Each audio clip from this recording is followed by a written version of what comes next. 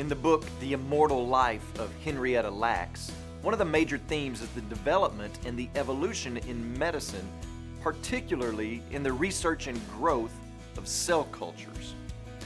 The lady Henrietta Lacks was an African American whose cancer cells are the source of the famous and now immortal HeLa cell line, which has been used for cell research that has led to many medical breakthroughs in biomedical technology, mainly through the process of trial and error.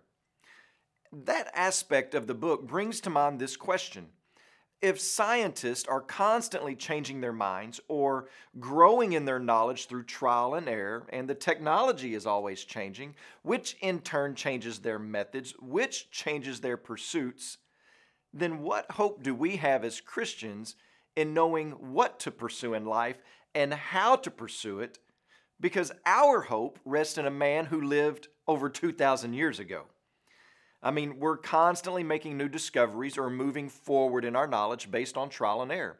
Things are always in flux. There's new ways of doing things, improvements based on trial and error, research and development, health, ways of dieting, preparing food, education, handling money, business practices, and on and on and on. I ran across this the other day on Facebook. It said, this is all the advice from the experts, that we are to eat 5 small meals per day and run. Also, only eat breakfast and lunch and walk. Eat lots of protein and lift, and don't even do any cardio. It's bad for your joints. Also, don't eat too much protein and make sure you're sleeping a lot. But don't be too sedentary, but don't be too active either because it's bad for your blood pressure. So make sure you replace all of your lost salt, but never eat too much sodium. Fruit is obviously good for you, and also it's all sugar and is bad for you. Do you ever feel like, as a pastor or a father or a mother or a teacher, that you have been taught the same sorts of things, and that those same sorts of things could be said about the best way to guide and shepherd your church or your family?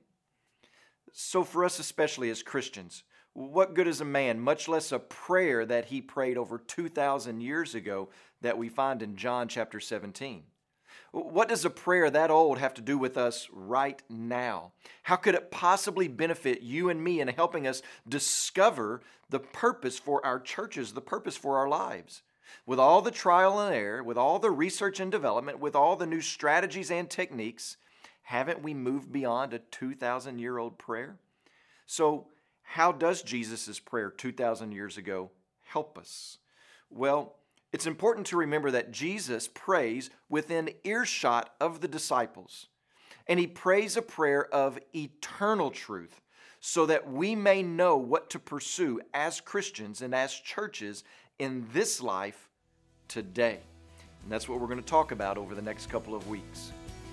When you pray today, please remember Angel de Jesus and his family, our missionaries in Puerto Rico. And also remember the American Sign Language LifeWord broadcast that's viewed in the United States.